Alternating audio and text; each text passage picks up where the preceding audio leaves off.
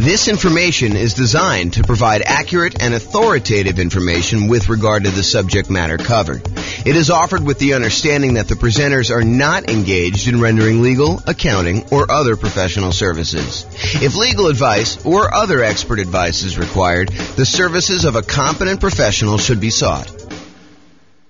Welcome to the Greensboro Real Estate Investing and Real Estate Financial Planning Podcast. Learn all about investing in real estate in Greensboro, North Carolina, with combination of real estate financial planning and modeling with numbers specific to Greensboro, plus syndicated, more generalized recordings of live and pre-recorded real estate investing classes. Not all of them specific to Greensboro. Be sure to stay tuned after the podcast for a message from our sponsors. Well, good morning and welcome, everyone. This is your host, James Orr, and this is a very special class. It is the class on conventional financing. And it is intended to be like a good overview class of the conventional financing options for real estate investors. And honestly, we've covered a lot of this content elsewhere because some of the times when we talk about low down payment options, we talk about conventional financing as an option there as well, because you can put 3% down for the, whatever it is, Home Possible or Home Ready loan. I forget what the name of it is, or doing a 5% down, kind of like normal owner occupant down payment when we talk about the strategy that house hackers or nomads could use as real estate investors in order to do financing. But today we're going to primarily focus on going over conventional financing in the context of putting 15% down on the low end, and in most cases, probably putting 20 or 25% down by choice. You can do conventional financing with as little as 15% down. However, I think a lot of investors are going to choose to bump up to at least 20%. And I think in a lot of cases, which we'll cover in a separate class, you will opt to go from 20% to 25% because the interest rate is going to improve quite a bit. And you're also going to be borrowing less money, so the cash flow will improve. So one of the kind of strategies for improving cash flow, we're kind of in this market where prices have gone up very rapidly over the last few years. Interest rates are up quite a bit, and rents are sort of lagging behind. So cash flow, even though cash flow is probably more important than ever, cash flow is harder to come by. And so a lot of you folks are going to decide that it may be better for me to save up to 25% instead of just saving up to 20% so that I can borrow less of an impact from those higher interest rates. And the interest rate does improve when you go from that 20% to that 25%. And it's pretty significant, which will really help improve cash flow on these properties. And some of you may actually choose to forego financing altogether and buy properties free and clear, which we'll cover in future classes as well. Okay, so let's talk about conventional financing. So why conventional financing? Some investors will be obsessed with nothing down options like the USDA or the VA, or doing some type of like really idealistic burst strategy where you can go buy a property at such a deep discount that you can do the work and pull all of your money back out after you have time to refinance it 12 months down the line. Or they'll be obsessed with low down payment options like doing house hacking or the nomad strategy, where you're putting 3% down for conventional financing or 3.5% down for FHA. Maybe you're buying a single family home with FHA or a duplex or a triplex or a fourplex, or maybe you're going to go buy a single family home with 5% down conventional financing. All of those kind of like low down financing options. So there'll be some people that are obsessed with that. And some of you guys will be doing that out of necessity, that you don't have down payments. And I totally understand that. If you're just getting started, and you're trying to kind of amass, if you're familiar with my concept of that first 100K, sometimes you really need to get started and you're willing to take on additional risk by doing some investing with nothing down or low down in order to get into that first property. However, about 1/3 of all real estate transactions are purchased for cash. And here is the latest Redfin data going through, I think pretty much March, if I'm not mistaken. That definitely shows January of 2023 on here, but I believe it's actually just not showing enough granularity for you to see that it's going through to March. But it shows you what percentage. And so you could see going all the way back to 2011, which at this point is 12 years ago, you could see that it kind of fluctuates the share of U.S. homes purchased with cash. And so you can see that, it's just over 30% there. We kind of peaked out at whatever this is, 37% or so in the 2013 sort of era. And you can see that there's, a little bit of movement here, but the low was about 20% of properties being purchased with cash. And that was in April of 2020, which when interest rates were really, really, really low, right after COVID, it doesn't surprise me that a lot of people decided to finance properties then. When you can get a 3% interest rate on buying an investment property or a 3% interest rate buying an owner-occupant or lower than that if you're buying an owner-occupant, I think we were seeing really, really low around that time. It wouldn't surprise me that cash purchases were at all-time low. But now we've kind of had interest rates kind of creeping up, and the number of properties or percentage of properties that are purchased all cash is pushing whatever this is, 32% or so. And that is a local high. We're basically, for the last 9 years, that is the highest we've seen all cash purchases, which if you ever see me do my presentation on how much longer it takes to achieve financial independence, if you wait that really, really, really long time to save up enough money to buy a property all cash, then you buy that property all cash and you save up to buy the next one all cash. And you kind of do that as your strategy to acquire rental properties as quickly as you can, even though it seems like it's really, really long. It's not that much longer than if you save up and put 5% down or 20% down or 25% down in order to buy rental properties, because the cash flow on an all cash purchase is significantly better than the cash flow you're seeing on a 5% down or 20% down or 25% down sort of purchase. And so you get to financial independence not that much slower, in some cases, maybe even faster. So I'll do another class on that coming up here, but realize that it's not as bad as you might think to do all cash as a strategy. Okay, so with that being said, about 1/3 of all these are purchased for cash, and that's been pretty consistent. And there will be investors seduced by the siren song of creative financing. Those that are attracted to the idea of going and finding, some type of seller, motivated or otherwise, or distressed property of some type, and trying to structure creative owner financing or wrap financing or subject to, or acquiring properties on a lease with an option or lease purchase contract, or do an installment land contract or contract for deed, or in some cases maybe doing loan assumption if you're doing some type of house hacking where you're trying to assume a really good low interest rate loan of some type. So there will be a lot of you, I wouldn't say a lot of you, but there will be some of you who will be seduced by this creative financing and are willing to do more of the real estate entrepreneurship of being in the business of going out there and finding deals, finding motivated sellers so that you can structure these creative financing deals. I don't think everybody is attracted to those. I think some people are, and there are some compelling reasons to do it, but it's not the only way to do this. It's not the only way to achieve financial independence. So regardless of which path you choose, I think having this foundational knowledge of conventional investor financing will help you. Whether you decide to do all cash, I think it's helpful to understand the trade-offs you're making by doing all cash versus doing conventional financing. If you're going to go do this creative financing stuff and you're going to be taking over some loans, subject to or wrap financing or whatever, might it help you to understand how conventional financing works, how it's structured, like what the terms are typically for that? I think it's super helpful. So, having this background knowledge, I think will be helpful regardless of whether you do it or not. And a lot of you are going to choose to do it anyway. Okay. So a quick review of the different financing options that we've already covered in various classes, and go dig into those if you want more information. But here is a really quick overview of the other financing options available.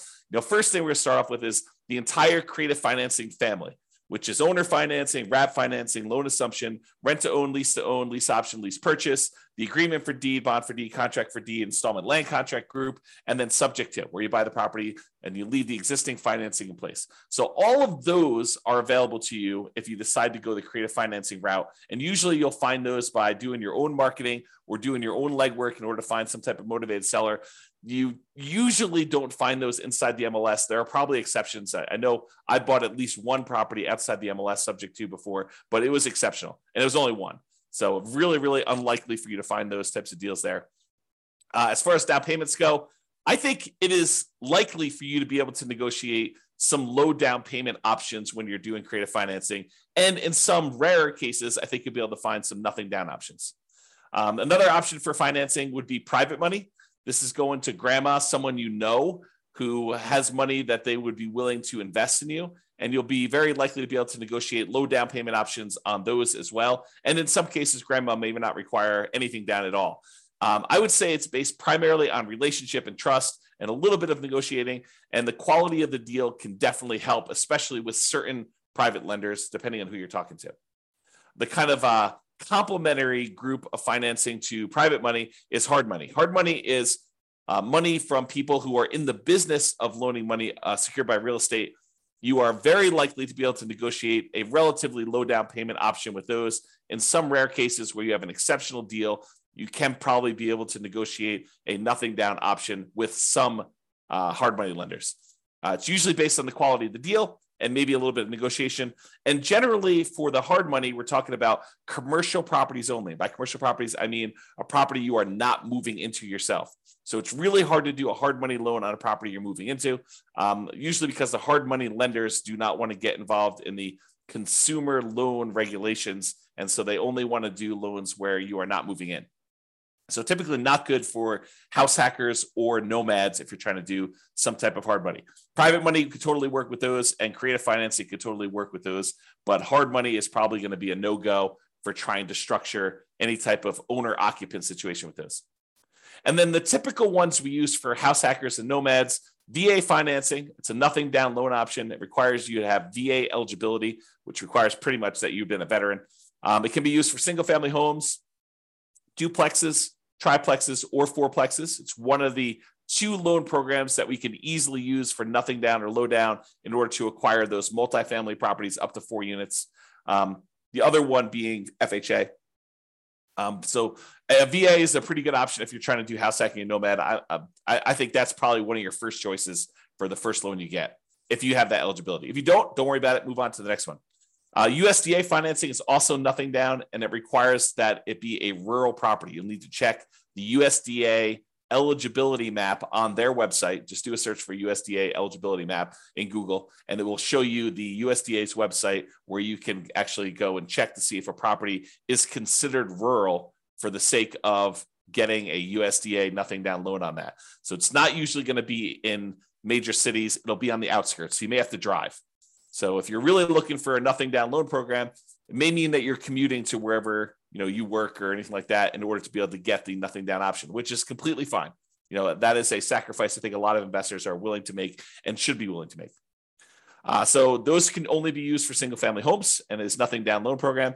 Then there's FHA financing. That's usually 3.5% down. You can put more down, but I'm showing you the minimums. And FHA is the other one that allows you to buy single family homes plus duplexes, triplexes, or fourplexes in order to acquire those properties. Especially if you're doing house hacking or you're doing nomad strategy, both of those work great for those. All of those so far, the VA financing, the USDA, and FHA, all require that you owner occupy the property. You need to move into one of the units, or the only unit if it's a single family home. So you're required to move in. And then conventional financing, if you're putting less than 15% down, you will need to owner occupy. If you're putting more than 15% down and you're getting a non-owner occupant loan, you can buy those without moving into them. And so a lot of real estate investors are going to be using conventional loans to buy their non-owner occupants investor loan type properties where they're not required to move in. Now, if you do move in, you can get owner occupant financing, which has much better interest rates, and you could do as low as 3% down or doing more commonly the 5% down conventional financing program to do that. And it's usually only for single family homes unless you get up to a much higher down payment for those. All right. And then usually there's in some markets, there is down payment assistance available, and that is often combined with FHA. And it may help you kind of offset some of the down payment or all the down payment, depending on the program that they have there. So usually for nomads or house hackers, that could be an additional strategy. There may also be in your local marketplace, local banks or credit unions that offer low down payment and nothing down loan programs. From time to time, we see those as well. Okay, so that's a review of all the different financing options that we've covered before in other classes. This is the creative financing, which I just covered before, so I'm not going to cover it again. And now let's talk about conventional financing, and specifically conventional financing for investors putting at least 15% down.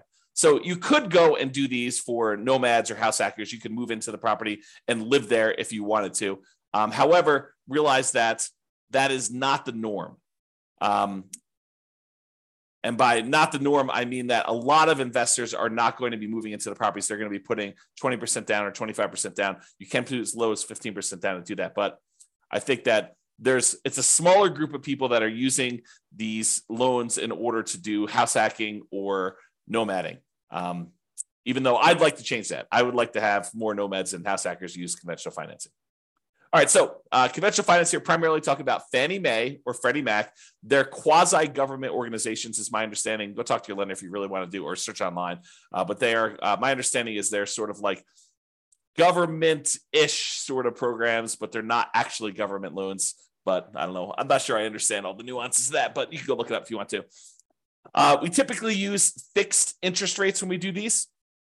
So you can do variable rate loans on some of these, but in a lot of cases, I would encourage you to consider trying to do fixed rate financing if you're going to get these loans. It's one of the few loan products that has these fixed rate things. If you're going to do portfolio loans, a lot of times those do not have fixed rate financing. There's some exceptions to that. Like our local portfolio lender, one of the more popular ones that we go to, they do have fixed rate financing for 15-year loans. But if you do a 30-year loan, they're variable. So with conventional financing, though, not portfolio, then they tend to be fixed rate. I like to do 30-year amortization loans, which means that you're doing a 30-year term on the loan and the loan will be completely paid off after 30 years. Why don't we normally do 15-year loans when we're doing conventional financing? Well, why would you want to? I mean, I think one of the reasons why is you get lower interest rates typically if you do a 15-year loan versus a 30-year loan. But why don't we typically do that with investment properties? I think one of the big reasons why investors would not choose 15-year loans when doing conventional is the payment is going to be so much higher that it's going to have pretty significantly worse cash flow because you have to pay off the entire balance of the loan over that 15-year period. So that's, I think, one of the reasons why people don't do it. Although some investors, especially investors that they have a lot of income from their job and they're able to handle that worse cash flow on their properties, especially if they're trying to do some type of early retirement or they're starting later and they have a very limited time until they get to their kind of retirement age. Some of them may choose to do 15-year financing, although in most cases, when I've talked to clients in the past about the differences between 30-year and 15-year, I tend to explain to them that why don't you do a 30-year loan? And if you want to pay ahead, you can, but realize that the return you're getting by paying ahead is the interest rate of the loan. And I think in a lot of cases, you could do better by taking that money and investing somewhere else. Even if you were going to do a 30-year loan, take the extra money that you would have actually spent on doing a 15-year loan, invest that in something like bonds, CDs, money market accounts, stocks, or some other real estate investment as another example, but something other than paying down the loan and getting a higher rate of return than what you would have gotten by paying down that loan each month, because the return you're getting is actually the interest rate of the underlying loan itself. And so if you would take money as an example and you invested it in the stock market and that was growing at, 6, 7, 8, 9, 10%, depending on what you're investing in the stock market, you could use that money to then grow at a much faster rate. When it gets large enough where you could take that thing in one big chunk and completely pay off your mortgage at that point, that actually gets you there faster than if you take the same amount of money each month and you invest it in that underlying loan itself at that lower interest rate. Now, if the rate on the loan is actually higher, then it might be faster for you to do that. But if the interest rate on the loan that you're paying off faster is lower than what you can get elsewhere, it'll tend to be faster if you actually do the investment elsewhere. There may be additional risk that you're taking on. You're introducing the new risk of investing in stocks that when you do that. But I think a lot of folks believe that over a long enough period of time, that risk is a worthwhile risk to take for the return that you're getting. All right, so conventional loans, talked about 30 years, fixed rate financing. It tends to be 740 plus credit scores for the best interest rates. If you're doing owner occupant, as I mentioned before, you could do 3% down or 5% down. The 3% down is that home ready, home possible loan. It's primarily for first time home buyers. 5% is much more common, and you should plan on doing that, especially if it's past your first one.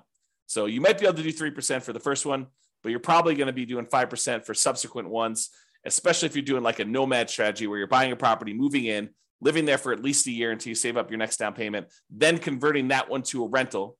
Then you're actually going to go buy a next one with 5% down and repeat this process. You probably should be planning on 5%, not 3%, even though you can maybe do the first one for 3%. Okay. Now, if you're doing the non-owner occupant ones, it's usually 15% down at a minimum, and that's going to include PMI. Now, PMI, if you remember, is private mortgage insurance. It's the insurance that you pay to protect the lender in case you default. So the lender basically is like, hey, I really would prefer that you put 20% down to buy this rental property. However, you seem insistent on wanting to put 15% down. So I'll tell you what, I will make you a loan with allowing you to put 15% down. It's going to be a slightly higher interest rate. And I want you to go to this third party and pay them to protect me in case you default. I feel comfortable that if you put 20% down and property values move around a little bit and you stop making payments for whatever reason, and I have to come in and I have to foreclose on you, and then I have to go hire a real estate agent and a handyman to go in and fix up the property and a real estate agent to go market it and sell the property, I think I can get most, if not all of my money back if you put 20% down. You put 15% down, I'm not so sure. I think it might be close depending on what happens in the marketplace and what you end up doing. And so I want to protect myself. And the way I protect myself is I have you pay a third-party insurance company that will pay out if I actually need to foreclose on you and I sell the property at a loss. So they're the ones, third party, that's protecting the lender in case you default. So if you decide to put 15% down, the interest rate's going to be higher. It's a little risk premium baked into there from the lender, and they're going to insist on you paying PMI. Okay. If you put 20% down, the interest rate gets a little bit better than doing 15% down, and you don't have PMI. So it actually improves cash flow quite a bit going to that 20%. And the interest rate will improve significantly more if you go from 20% to 25%, which is why a lot of real estate investors will choose to wait that extra time, save up 25%, and put 25% down. Okay. All right. With that being said, you could typically get 10 non-owner occupant conventional loans per Social Security number. And I worded that oddly. The way I understand it, and check with your lender to make sure that this is true for you, and this is actually the regulations, but my understanding is it's 10 loans, period, if you plan to get your next non-owner occupant loan. So imagine for a minute, you bought a house to live in, then you went and you bought 9 rental properties, and you're trying to buy your 11th property. Those 10, the one you live in, and the 9 that you have as investments, they would all count as financed properties if you still have loans on them. And so you would not be able to get your 11th conventional loan if you're trying to do that as a non-owner occupant. Oddly enough, in that same situation, if you were trying to buy that 11th property as a property to move into as an owner occupant, you would be able to get it because there's no limit on you doing it as an owner occupant. This limit only applies to investment properties. Okay, so that does count. Now, some real estate investors, some couples who know, they're definitely going to be getting more than 10 conventional loans. Maybe they've got a huge stack of money resources that they're already planning on using for down payments, and they know that they're going to be doing this. They may choose to start filing their taxes separately, getting their accountant or CPA to start doing 2 separate tax returns. And then the individual spouses will get loans in their own names so that they each can get 10. So imagine for a minute, you've got 2 very high earners with a lot of resources, a lot of down payments saved up, and they know they're going to want to get 15 loans. Well, what they might do is tell their CPA to start separating their tax returns and then have one of them qualify for a loan and their Social Security number with their own tax return, and have the other one get another property in their own name, their own loan with their own Social Security number on their own tax return. And then you can get 10 each. Okay. Now, talk to your lender if you plan on doing this. Don't say to them, James told me I can do this.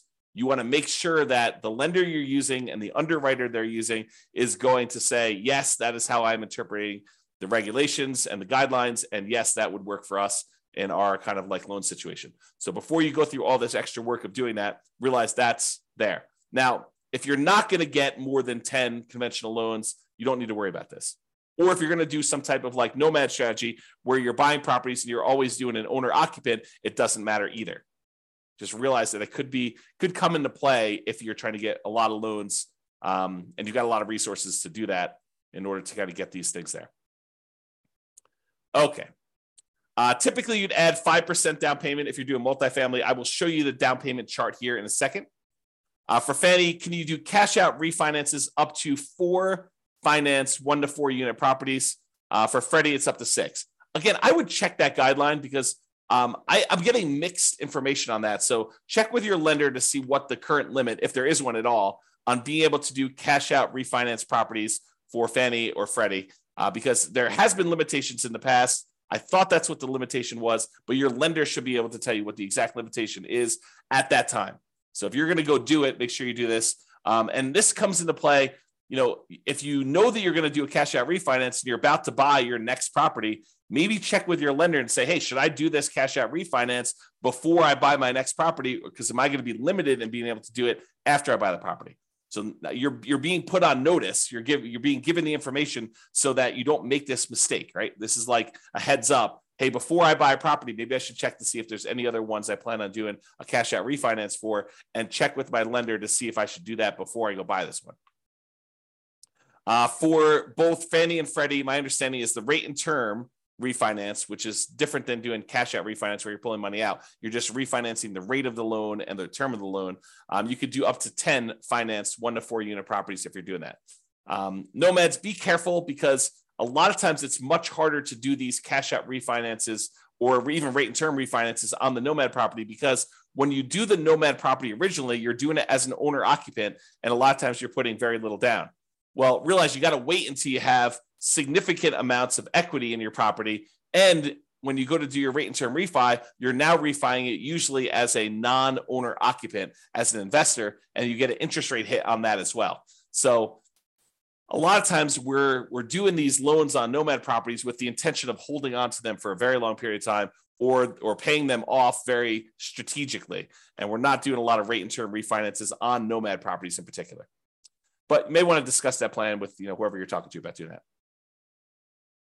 All right, so we talked about that.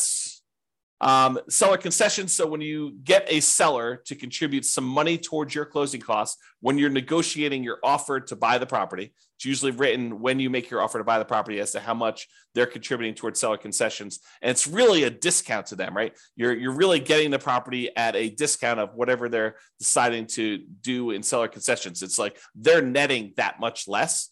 So if you ask them for 2% in seller concessions, realize you're asking them for a 2% discount. So you may want to think about that when you're doing that. So when you're doing these loans, though, the maximum seller concessions you can get for doing these conventional loans varies between 2% and 9%. It's usually 6% with 20% down, or 2% for the non-owner occupant loans if you're going to do that. So 6% down with 6% seller concessions, 20% down owner occupant, or 2% for non-owner occupant. There's a separate chart for doing that. I don't know if it's on the next slide or not. I think there's a separate chart in the underwriting guidelines, or talk to your lender. Your lender can give you that. The most common conventional loan is the 20% down. It's for investors. So that's probably the most common one to do if you're doing investor loans, putting 20% down. You can do 15% down, but realize you're going to pay a penalty for that. I think we talked about that before. All right, so let's talk a little bit about the desktop underwriting version 11.0 standard eligibility requirements for conventional financing. And this just walks you through. This is directly from the underwriting guidelines. You can look this up online, look up Fannie Mae underwriting guidelines or selling guidelines, or the Freddie Mac underwriting guidelines, and you'll see different charts for different situations. I just pulled out one of them for probably more common, or call your lender and actually get your lender to walk you through what your situation is here. But they're usually using something like this. So there's a section here for principal residence. We covered that in a previous class. I'm not going to cover that today. There's a whole section here on doing second homes, which is a little bit different. Usually it's about 10% down for doing those on a purchase. And then you have this whole section for investment properties. So if you're buying a single unit, not a duplex, triplex, or fourplex, you could do as little as 85% down. 85% loan to value, 15% down for a fixed rate mortgage and adjustable rate mortgage. So you can get both of those options with a single family home. If you're doing a duplex, triplex, or fourplex, they require 25% down. That's what this is showing here. Okay. So that's the kind of like lowest down payment, maximum loan to value is another way of saying that for doing that. And this shows you the limited cash out refinance for 1 to 4 units. You can only go up to 75% loan to value for doing cash out or doing limited cash out refinances. For cash out refinance, like the full version, you can only go up to 75% loan to value for a single family home. If you've got a duplex, triplex, or fourplex, you can only go up to 70% loan to value for those. So those are the limitations there. All right. So in conclusion, there are several financing options, including nothing down and low down options, which we've covered a little bit today, but mostly in the previous classes where we had the nothing down loan options or the low down loan options. And despite investors obsessing about nothing down, low down, and creative financing, about 1/3 of all transactions are cash. And many of the other ones remaining are going to be conventional financing. I think having a really good working knowledge of conventional financing is foundational and will serve you regardless of what type of financing you opt to utilize, especially if you're going to do conventional financing. So that's all I got for you today. I hope that was helpful. Just kind of a good kind of like conventional financing primer or conventional financing 101 to give you an overview of how conventional financing works and kind of where it fits into the overall financing picture. This has been James Orr. Hope you have a great day. Bye-bye for now. With home prices up, mortgage interest rates up, and rents up, but not quite enough to counteract the higher prices and interest rates. Cash flow on rental properties in Greensboro is harder than ever. Book a call with the Real Estate Financial Planner to apply our proprietary 88 strategies to improve cash flow on your rentals. See the show notes for a link to schedule your call and improve your cash flow today. If you're a real estate agent, lender, or professional in Greensboro that wants to help our real estate investor listeners, consider reaching out to learn about collaboration opportunities with this podcast. We'd love to add more value to our listeners by having you assist our investors buy, sell, and finance their real estate investments. See the show notes to schedule a call to discuss collaboration opportunities.